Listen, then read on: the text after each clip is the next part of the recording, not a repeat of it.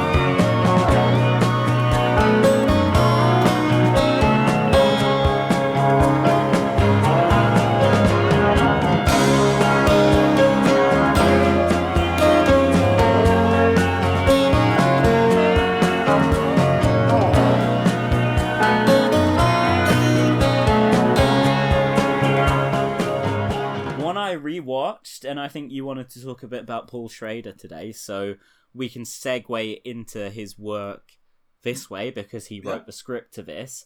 But I rewatched The Last Temptation of Christ the other night. Oh man, I need to rewatch that. I think was I the one who even recommended it to you in the first place. It's amazing. Maybe film. Yeah. I mean, I'm sure I wasn't the first person to ever mention it to you, but at university, No. I do remember saying, "Dude, this is a great film. Watch it." Yeah, maybe, because, I mean, there's just... I was almost watching all these Scorsese films as comfort viewing, because if the election was going on, I was really busy. I didn't have time to watch quite as many films, so I thought, I'll stick on some tried and tested stuff I know I like. And then once I'd rinsed through the Scorsese gangster films, I was like, I still kind of want to watch Scorsese films. Well, Jesus is in many ways, the OG, So I was like, okay, I'll put this on where instead of Robert De Niro, although I think he was going to play Jesus at one point in it. That would have been interesting. I love De Niro, but Willem Dafoe, as we were saying again about a year ago on the show, a really consistent and good actor. He is so good. Yeah, he's so good, and he's so good in The Last Temptation of Christ. And what struck me about rewatching The Last Temptation of Christ, which, yes, has a screenplay by Paul Schrader, is that every played out, ubiquitous scene from the Bible is so vivid and so, frankly, fucking kick-ass in this film, you know? So take, like, the scene where Jesus says, he who is without sin, throw the first stone. He saves Mary Magdalene from stoning, and then some cunt comes forward. He's like, "Oh, I am without sin. I've never sinned in my life." And then Jesus is like, "Right, you are an exploitative boss, and you don't pay your workers proper wages, and you're fucking Mrs. whatever, so Jesus just rinses this guy and saves Mary Magdalene. Which one of you people has never sinned? Whoever that is, come up here and throw these! I have nothing to hide. Good. Take this. It's bigger. Be careful, Zebedee. There is a God. He's seen you cheat your workers. He's seen you with that widow. What's her name? Judith. Judith? Aren't you afraid God will paralyze you if you lift that stone? That your arm will wither? That you lose all strength? Another really, really kick-ass scene is when Jesus and the lads turn up to some wedding, Jesus and as they're, I believe, written in the scripture, the lads of yore, they basically go to a wedding, and you'll get the drift with this story soon. They run out of wine at the wedding, and they're like, Jesus, we don't have any wine. This is all fucked up, man. We've got loads of people here, we're trying to party, and we've got no wine. And Jesus is like, but what about those 2 barrels there? And they're like, no, those are just water. We've run out of wine. And Jesus is like, no, check again. And they go and check, and they're like, wine. And Jesus just does the jokes thing. He just like gives this cheeky little smile and does a toast. He's just like, hell yeah, enough wine. The party for god. Yeah. My cousins are very upset. They only bought enough wine for 3 days. Now another day's gone past, and it's gone. What's in those? Water. No, it's wine. No, it's water. I put it there myself. It's wine. It's water. Go over there and make sure. Do it.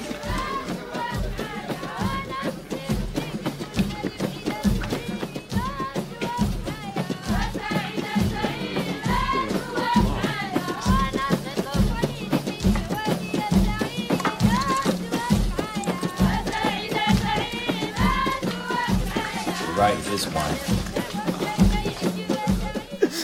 It's so sick. And also when he goes into the temple and he smashes up all the moneylenders' tables, it's so badass. He's so angry. He's just like,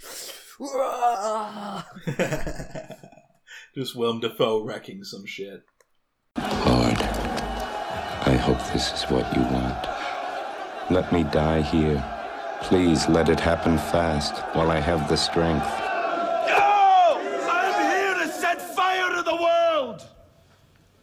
In the desert, the Baptist warned us, God is coming. Well, I'm telling you, it's too late. He's already here. I'm here. And I'm going to baptize everybody with fire.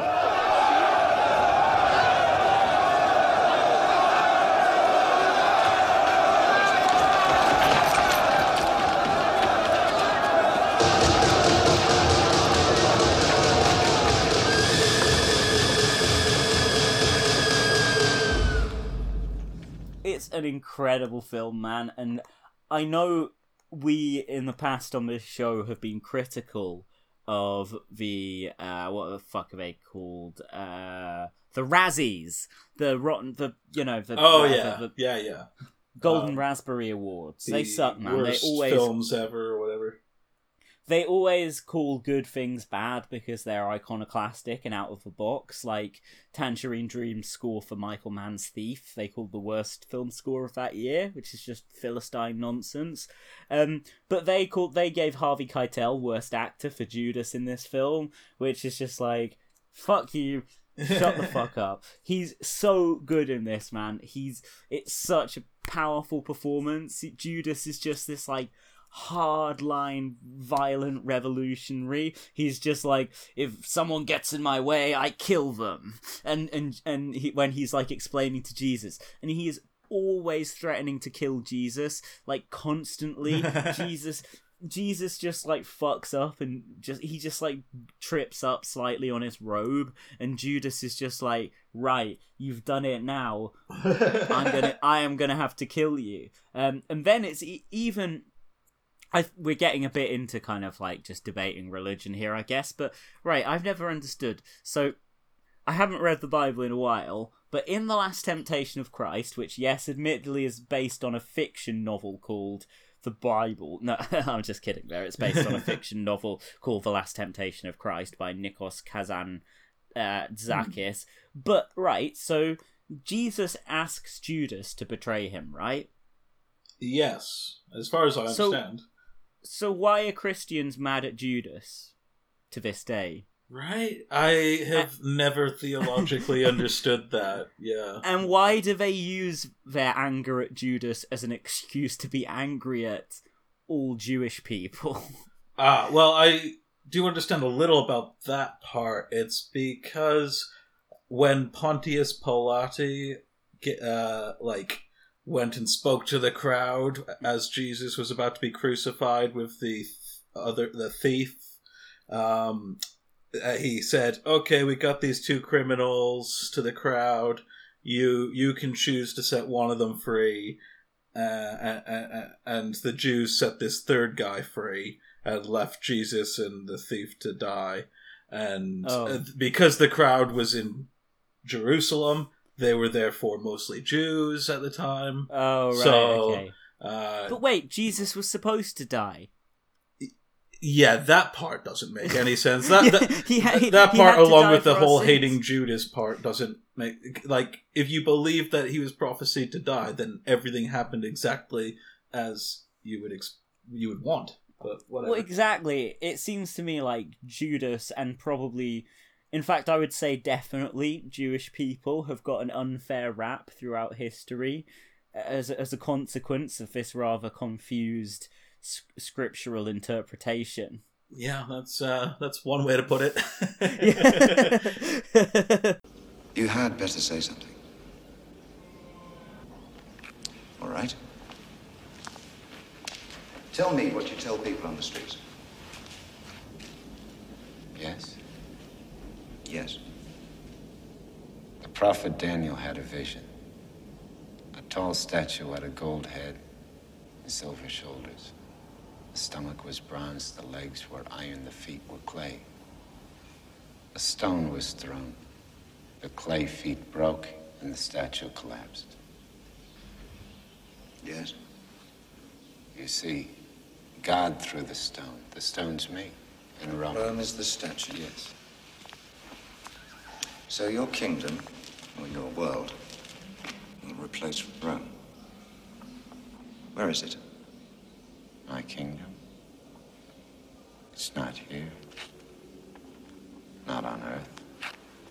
It wouldn't be, would it? You know, it's one thing to want to change the way that people live, but you want to change how they think, how they feel. All I'm saying is that change will happen with love, not with killing. Either way, it's dangerous. It's against Rome. It's against the way the world is. And killing or loving, it's all the same. It simply doesn't matter how you want to change things. We don't want them changed. Yes, so, but yeah, Judas is just like a barnstorming revolutionary in this. It's pretty cool, the scene where Jesus is just like, the answer is not peace or love, it's the axe or whatever, and then Judas is like, hell yeah, he's so into it, and all the other disciples are all like, oh, I don't know about that, but Judas is just like, fuck yeah, let's kill some motherfuckers. Also, watching this made me think how good the set design was on The Life of Brian, because it looks well like The Life of Brian. They did put in the graft there. Yeah. Fair play to Terry Gilliam for, I think he was in charge of set design on that Terry Jones directed film. But just a little shout out for the cast of Last Temptation of Christ, as well as Willem Dafoe and Harvey Keitel. You've got Barbara Hershey as Mary Magdalene. You've got Harry Dean Stanton as St. Paul, who is portrayed as a charlatan, a fraud, a phony, a liar. Yeah, that's Kanye's favourite saint, by the way. Pablo. You've got David Bowie as Pontius Pilate. It's a very funny performance. Again, I feel slightly Life of Brian influenced by, Biggest Dickers. Willie Swatch, whatever. You've got You've also got Irvin Kershner, who's mostly well known as Scorsese's producer, as Zebedee. You've got Victor Argo as St. Peter. Victor Argo is like one of those Italian-American guys from New York who's in like every Woody Allen film, every Spike Lee film, every Scorsese film, every Abel Ferrara film, every Jim Jarmusch film, every film by directors who primarily work in New York. And then John Lurie, who's also a very New York kind of guy, who's, well, you'll know him from, of course, Fishing the classic with John? TV Fishing with John. Yeah. Having gathered local debris, John Lurie and Willem Dafoe construct a shelter to protect themselves against the severe elements. But yeah, Lurie, as well as acting in many good films, is an avant-garde musician and a painter. So, I mean, you've got a pretty great ensemble cast there. A great score by Peter Gabriel as well, which he'd expand into his album Passion. And yeah, it was a very controversial film because Jesus fucks, basically.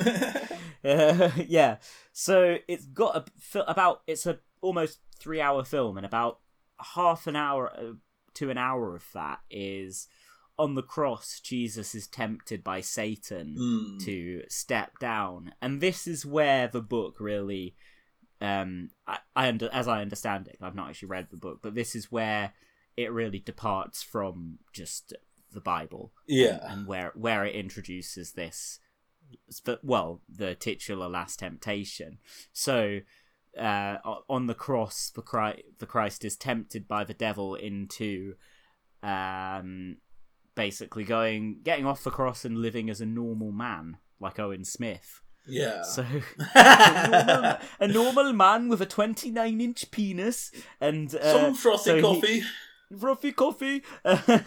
So Jesus, yeah, he gets down off the cross, has a big sip of frothy coffee, wraps up his 29-inch dick so he can walk back to Bethlehem or Nazareth. Then basically Jesus goes and he becomes a carpenter again, and he hooks up with Mary Magdalene, and they fuck, and they fuck some more. They fuck several times because they have a bunch of kids.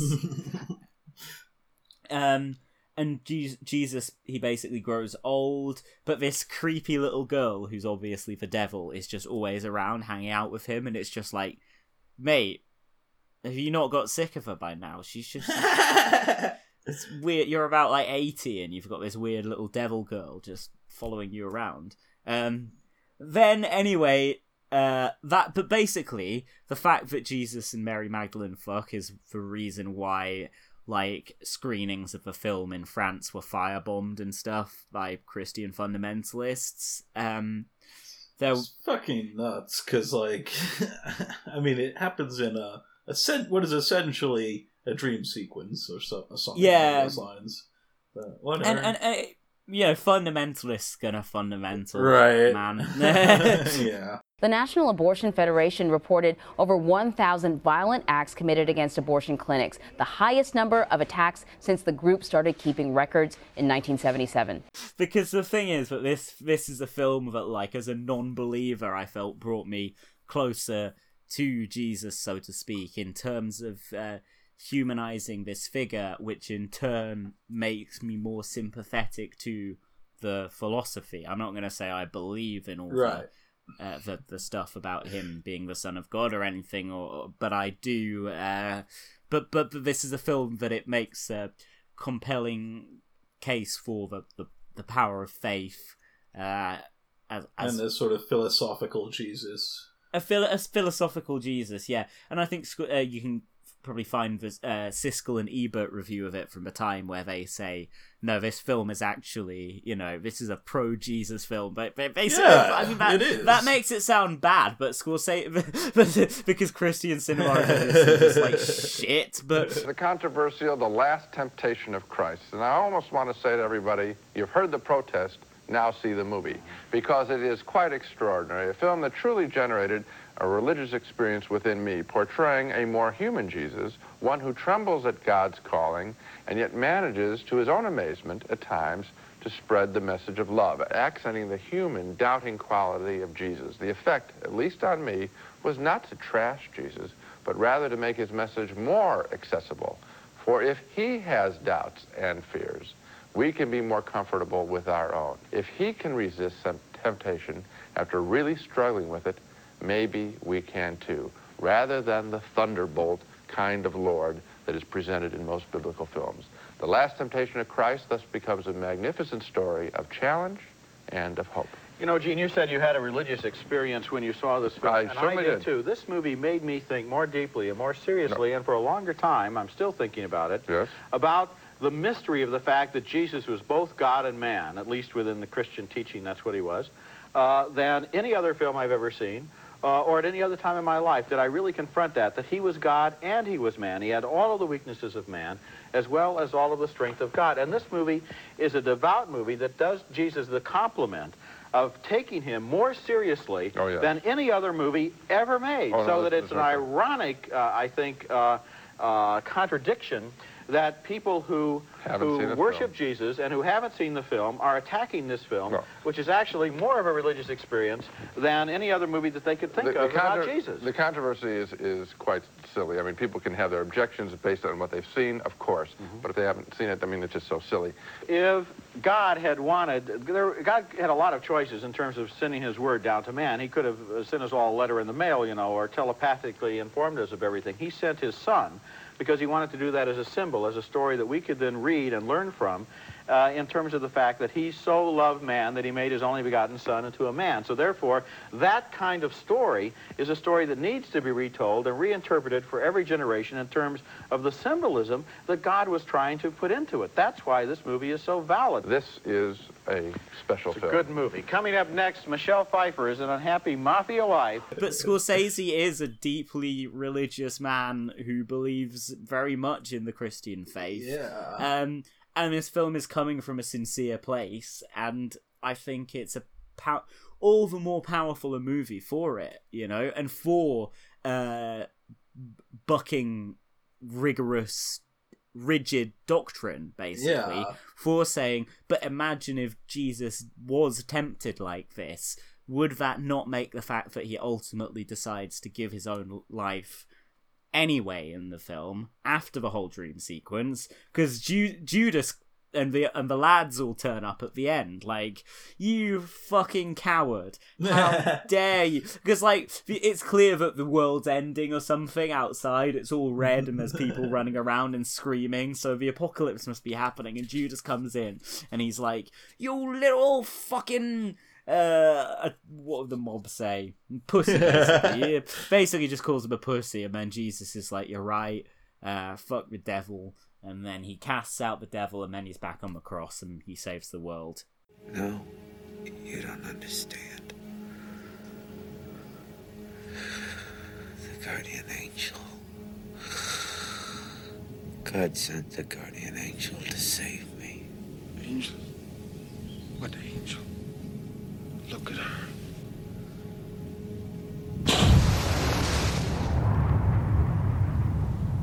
Satan.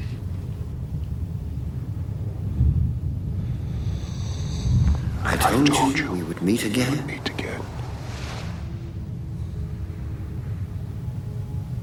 If you die this way, you die like a man. You turn against God, your father. There's no sacrifice. There's no salvation.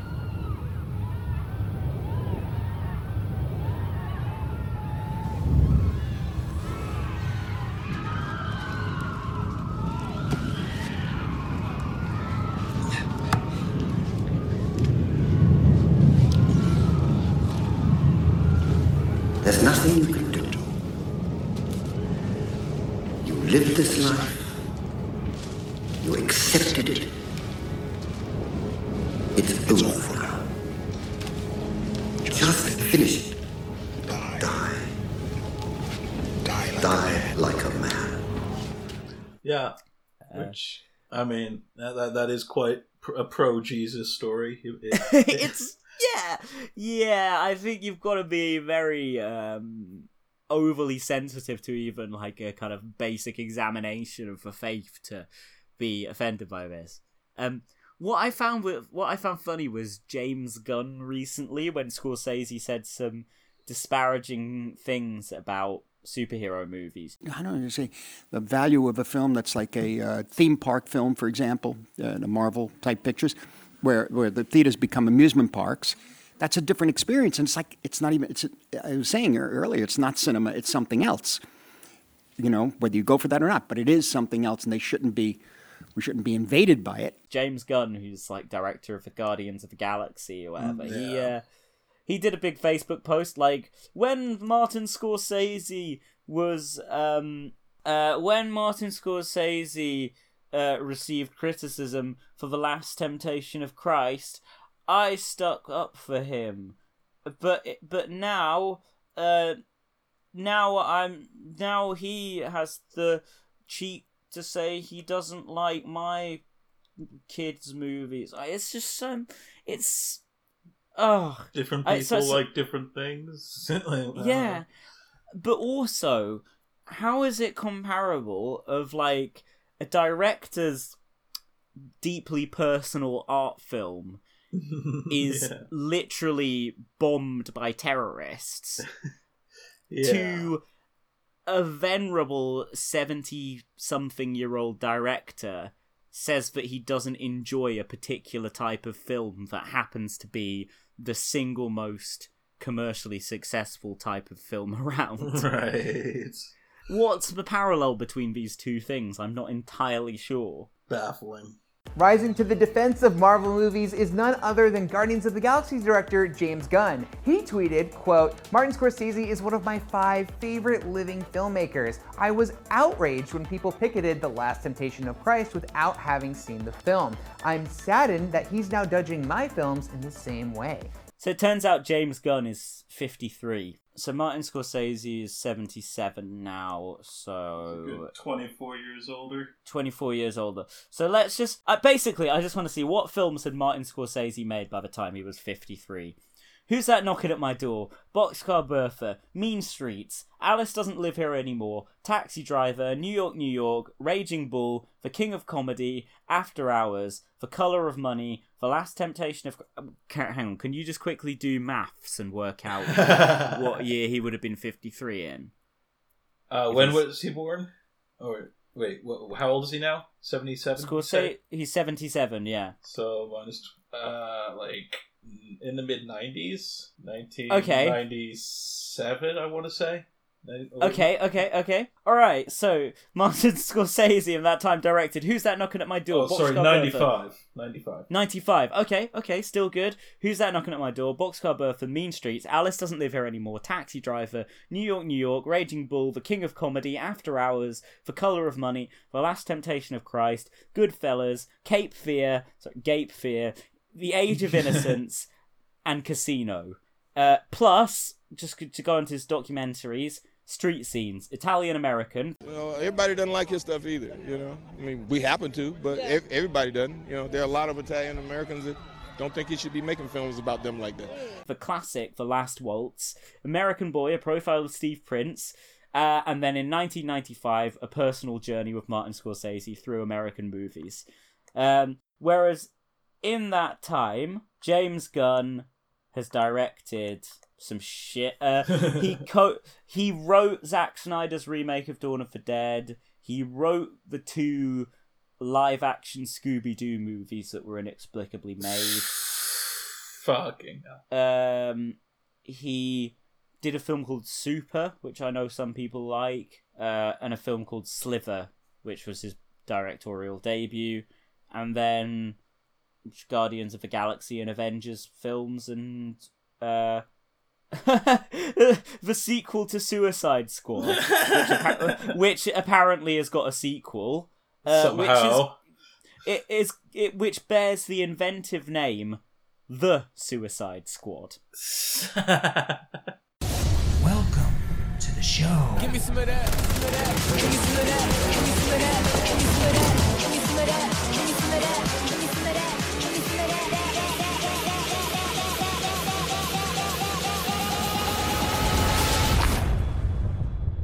Great. Great. Fucking hell! It reminds.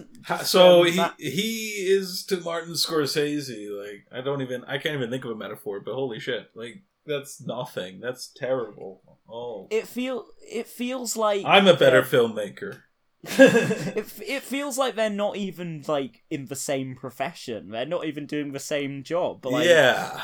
Martin Scorsese is an artist, while James Gunn is like a Marvel executive. Pretty much. Yeah. Sorry, Suicide Squad's DC, isn't it? Yeah, but Guardians of the Galaxy was Marvel. Yeah, and that means he got executive producer and additional dialogue credit on a couple of Avengers films. I've got to be honest, actually, for me, Guardians of the Galaxy was the point I fell off the superhero train completely, because it was so well reviewed. Like, it got glowing reviews. 91% on Rotten Tomatoes, and all these adults were like, this is the one. I'm a skeptic of these movies, but I loved this one. And everyone was like, it's really funny, blah, blah, blah, blah, blah. And I watched it, and I was like, this is just every other one of these movies. Yeah. Why is this one any different? It was the Avengers with a different cast of characters. Yeah, with a raccoon and a tree instead of... Right? I mean, they are based on comics, but still, what the fuck? Yeah. I mean, it annoyed me that, like... If this is like... So I love films with, like, loads of profanity in them. Martin Scorsese films, for example. Nil by Mouth. Ray Winston just saying cunt for 2 hours. A classic swearing film, yes. Yeah. Where's my fucking gear? Where's my fucking gear? Don't fucking lie to me, you cunt. Where's my fucking gear? Where's my fucking gear? Don't fuck all with Don't tell me you're fucking nice, bro. Don't lie to me, you cunt, or I'll knock you out. Now, where's my fucking bit of gear? I don't know what you're Don't fucking lie to me! What the fuck? Where's my... Don't fucking put your hands... Don't fucking put your hands up on me. Get your fucking hands off. Now, Bill, where's my fucking gear? Don't throw it to me. Don't ever fucking throw it to me, you cunt. Right, where's my fucking gear, Bill? I'm going to shout down, mate. Where's my fucking gear? But I thought there was too much swearing in Guardians of the Galaxy. I was just watching it, and like I was just like, this is a children's film. Why are they getting? But they got so much humor out of just like using their like quotient of like, you can have people say like bitch twice in a PG-13 or whatever. They're just like, they were like, well, we can put a bitch here, we can put a bastard there, and we can have someone blown up in the middle of saying the word fuck here. Oh, fudge. That's broken. Fiddle-dee-dee. That will require a tetanus shot. I'm not going to swear, but I am going to kick this doghouse down! You know, and I was just so like, wow, literally you are getting cheap laughs just out of having somebody swear in a film that's ostensibly for children, and they did this like many times over. Yeah. Which I've noticed does seem to be a big trait in Disney films in general over the last decades. Like, getting as close to swearing as you can. Yeah. And, like, it's like that's the something humor. for the adults. Yeah.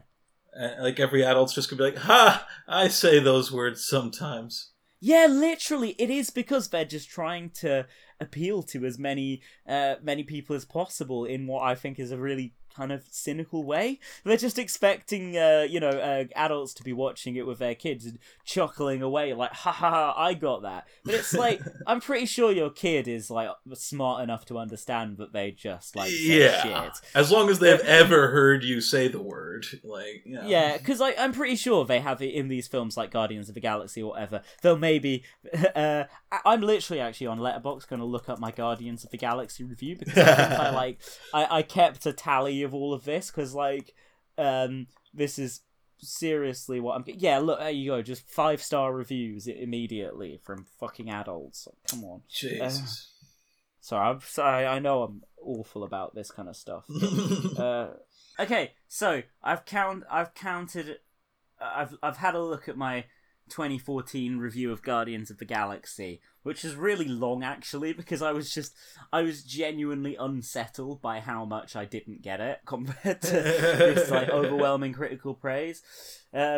I said the amount of swearing in the film is indicative of the lengths the capitalists at Marvel will go to get everybody consuming the same entertainment.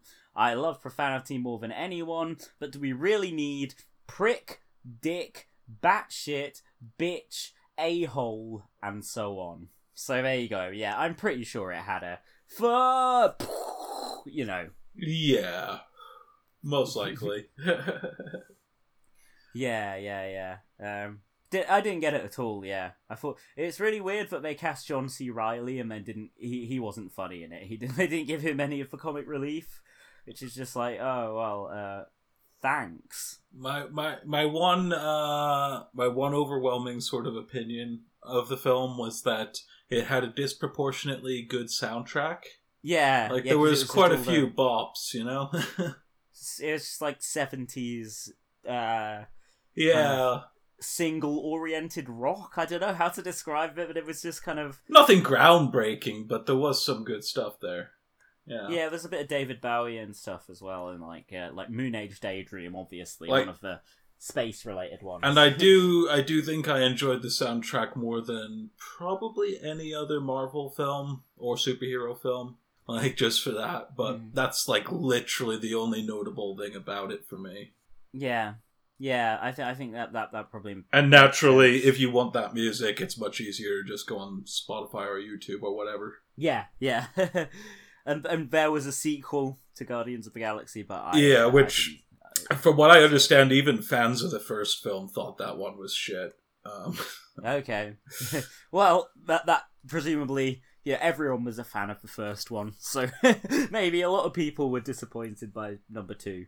Yeah, you were just talking about Last Temptation of Christ before this. Did you have any other thoughts on that, or? Would I have any other thoughts on what? Sorry, Last Temptation of Christ is what? Oh right, yeah. Okay, of course. Did I?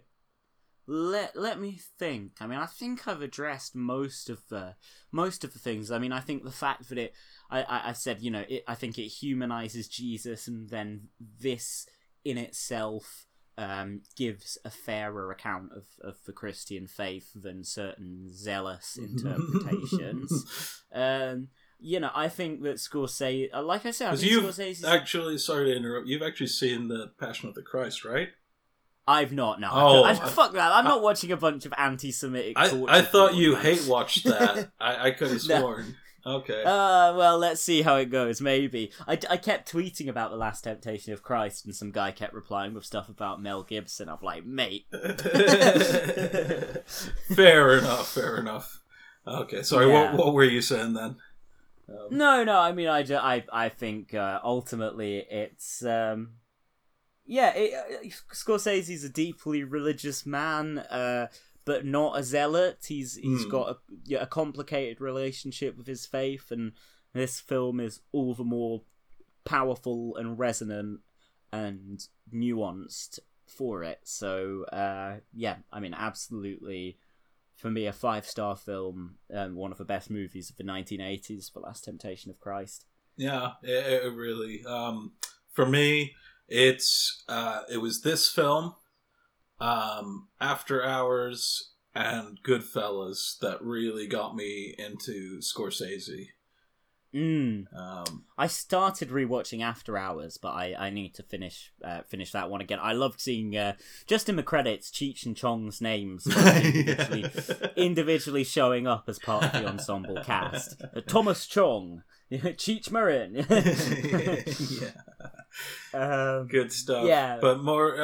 Regarding Last Temptation of Christ, I loved it. It's probably the most psychedelic film I've ever seen about Jesus. I don't have a whole lot to add to it, but I will segue into the fact that I did watch 2, new in inverted commas, because they're new for me, films by Paul Schrader. Since we did our Paul Schrader episode, I got round to watching The Walker and The Light Sleeper. Okay, interesting, because I've seen both of those. What did you make? They're both Lonely Man films, aren't they? God's Lonely Man. They certainly are. I mean, they both fit perfectly into the canon. I'm not sure. My recollection of The Walker is a little hazy for some reason. I don't have that much to say about it. I found good cast. it has a good cast. But I also found some of the scenes that were just conversation around a table kind of tiresome a little bit. Yeah, I agree. Hard to follow. But overall, a solid film. I want to rewatch it so that I get a better idea of it, really. I think the thing I liked about it was that it had good roles for older women, because the character that Woody Harrelson plays in it is a guy. He's a gay man who acts as a kind of an escort to public events for older, generally widowed women. Well. I was wondering if you'd have the guts to show up. It's Wednesday, isn't it? And you're ready to play? Yes.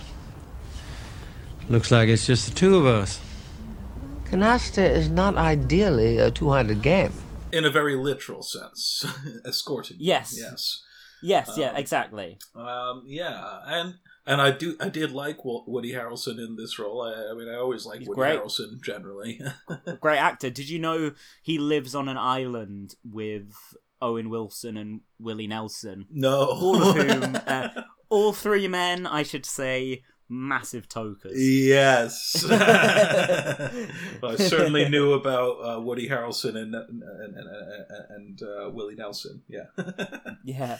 But The Walker features a performance by the great Lauren Bacall, who she lived for a few years after that. She only died in 2014, aged 89. But she, one of the greats of the golden age of Hollywood, she appeared in it, and also, although she's at least a couple of decades younger, Kristen Scott Thomas and Lily Tomlin, and Mary Beth Hurt is a brilliant, venerable actor as well. And then in terms of men in the film, you've got Ned Beatty, who's a terrific old actor, and you of course have got Schrader's most frequent collaborator, Willem Dafoe. Yeah. Let me give you a piece of Washington wisdom. Never stand between your friend and a firing squad. And speaking of Willem Dafoe, I do remember Light Sleeper a lot better. Like, I don't know, it stuck in my mind more. It had a lot of that almost Taxi Driver vibe to it, Yeah. It has a lot of shots throughout, especially in the opening of from the hood of a car driving along at night, and you see the street lights going by. Were you about to ask something? I think I was going to... Susan Sarandon's in that one as his boss, isn't as the drug dealer above him in the chain of command, right? Yes. I'm fairly sure that's who that was. Susan Sarandon, the person who is responsible for the election of Donald Trump, am I right? Incidentally, none of the celebrities who refused to endorse the Labour Party this time are responsible for the election of Boris Johnson. That's how it works. Only if you're on the left. Of course. Double standards are the way to go. Hell yeah. This is you and Hillary Clinton right there. I know. You seem very friendly. Look you seem very friendly and happy supportive. we were, and You're then so I had to happy break together. up with her. Why did you... You're such a beautiful couple. Why did you break up? Well, I told her, don't go in Iraq. I'm very upset about that. So this is before 2003? Absolutely. And I said, there's not enough evidence. And there's no exit strategy. Everything that everybody was saying. And she went in. So I was like, who is this person? I can't trust her. And then she became Secretary of State. Yes. I'm an environmentalist. Fracking is absolutely the worst thing you could do for the environment. Methane ruins the water. She goes behind my back and she's selling it all over the world. So she doesn't. Then So she didn't Monsanto- check in with you. She didn't check in with you when she was Secretary of State. And Monsanto, I don't want glyphosate in my cereal. She's selling Monsanto. I'm like, sorry, how you don't can want I? what in your cereal? Roundup. Roundup. So I'm like, I'm you Roundup know- ready, actually. You can spray me down, and I'm perfectly fine. I'm like, well, how can I trust her? And then I'm like, you know, I'm a feminist. We need a $15 minimum wage. Women need to be able, right? Okay. No, she says impossible. She's So changed then her mind on that. She's changed her mind on that. We went ahead and no, she's still saying that. We went ahead and did it in New York, and she goes up and like she saw, like next to Cuomo and signs it. How can I go back with her? I don't trust her. But I did just love that it's a film called Light Sleeper about, of course, a cocaine dealer. Yeah. Who's going to sleep Does he much do- lighter than that? I think Does he do the stuff himself? Well, I'm pretty sure it said that he was a user. He was, wasn't but he? Yeah. he's not anymore. Because his ex-girlfriend's in it, and she's another user, and he can somehow take still being around the gear, but she can't, right? Yeah, and it is a very much a classic lonely man story, you know, God's Lonely Man. Yeah, and it's got a wonderful tenseness to it throughout. I am a big fan of films about like drug dealers and crime and stuff like that. Yeah, of course. So like they're just like fun. But this isn't a glamorous kind No. of film. It's so alienated. You feel as alienated from what's going on screen and from the character as he does from the world. Exactly. Yeah. He's living this kind of half life. There is a very strong sense of isolation. Again, like Taxi Driver is what it most felt close to as a film. Like with this, the character feels very alone and unable to connect with those around them, even if there are people around them. You know. And Dafoe doing a wonderful dramatic performance here. So what's the news? Sentencing's supposed to be in 10 days. And because of circumstances and our cooperation, they say it won't be more than 5 years. Maybe 7. It hasn't been so bad. It's a relief in a way, so far. I've been writing and reading. I love your letters. Good. I didn't know that you could write like that. How's business? Is it still Akasha? It's still Akasha. Well, Robert quit. He went back to dealing. I guess he thought he was going to make more money and work less. So it's lucky in a way I got mixed up in the investigation and everything, because now I really have to go through with it. It's cosmetics after all.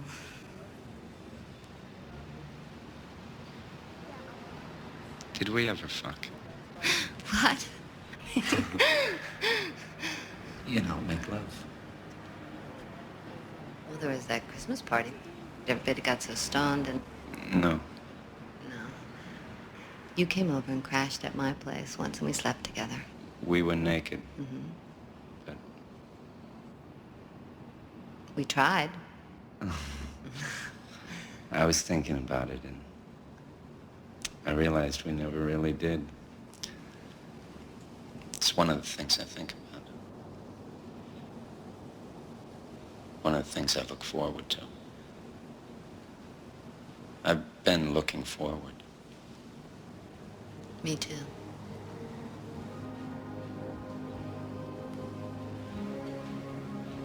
Strange how things work. Yeah, I'm not, and Susan Sarandon was very good as a.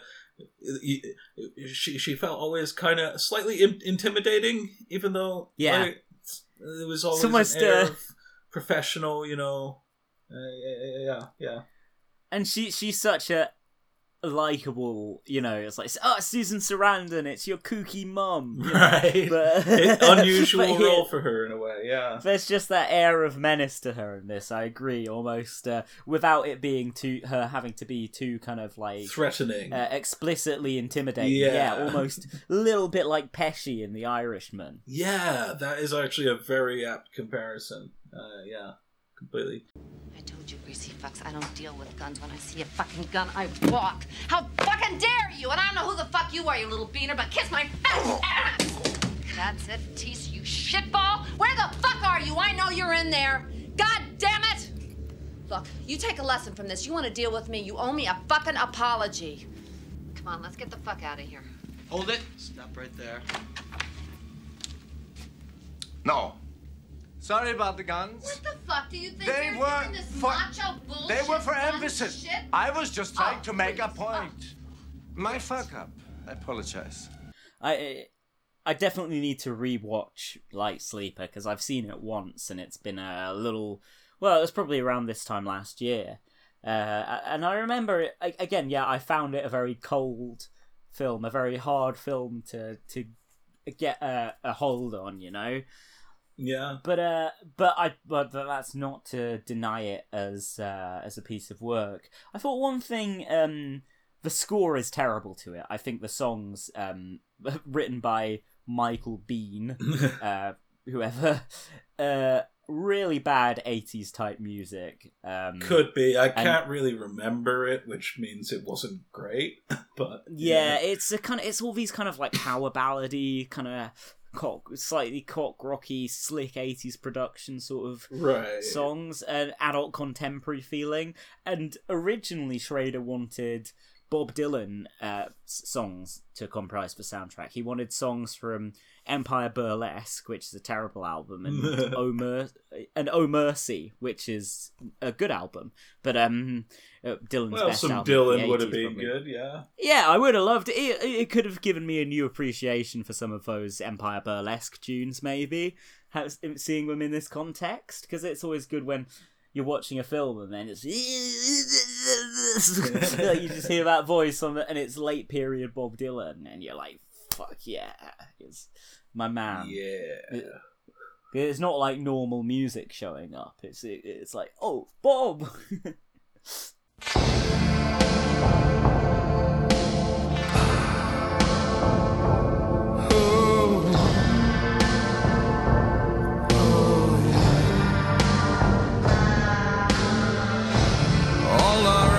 Have seen all our arms embrace, all comes crashing down, all comes face to face. The beast is at the door, the book is open wide. Now to seal my fate, now to step inside.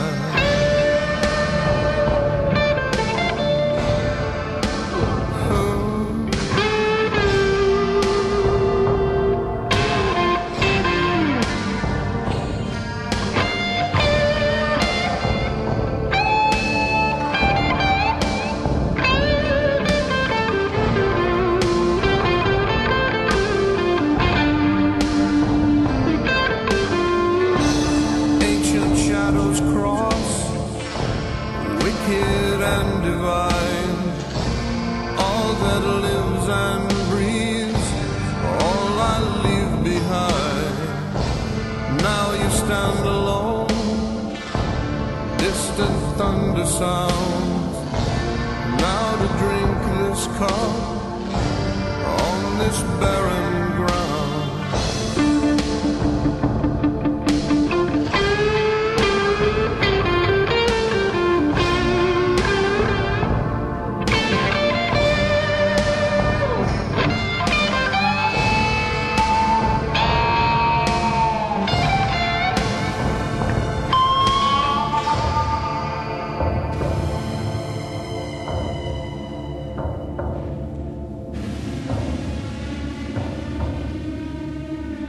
It's exciting, it's young people, it's crowdsourcing.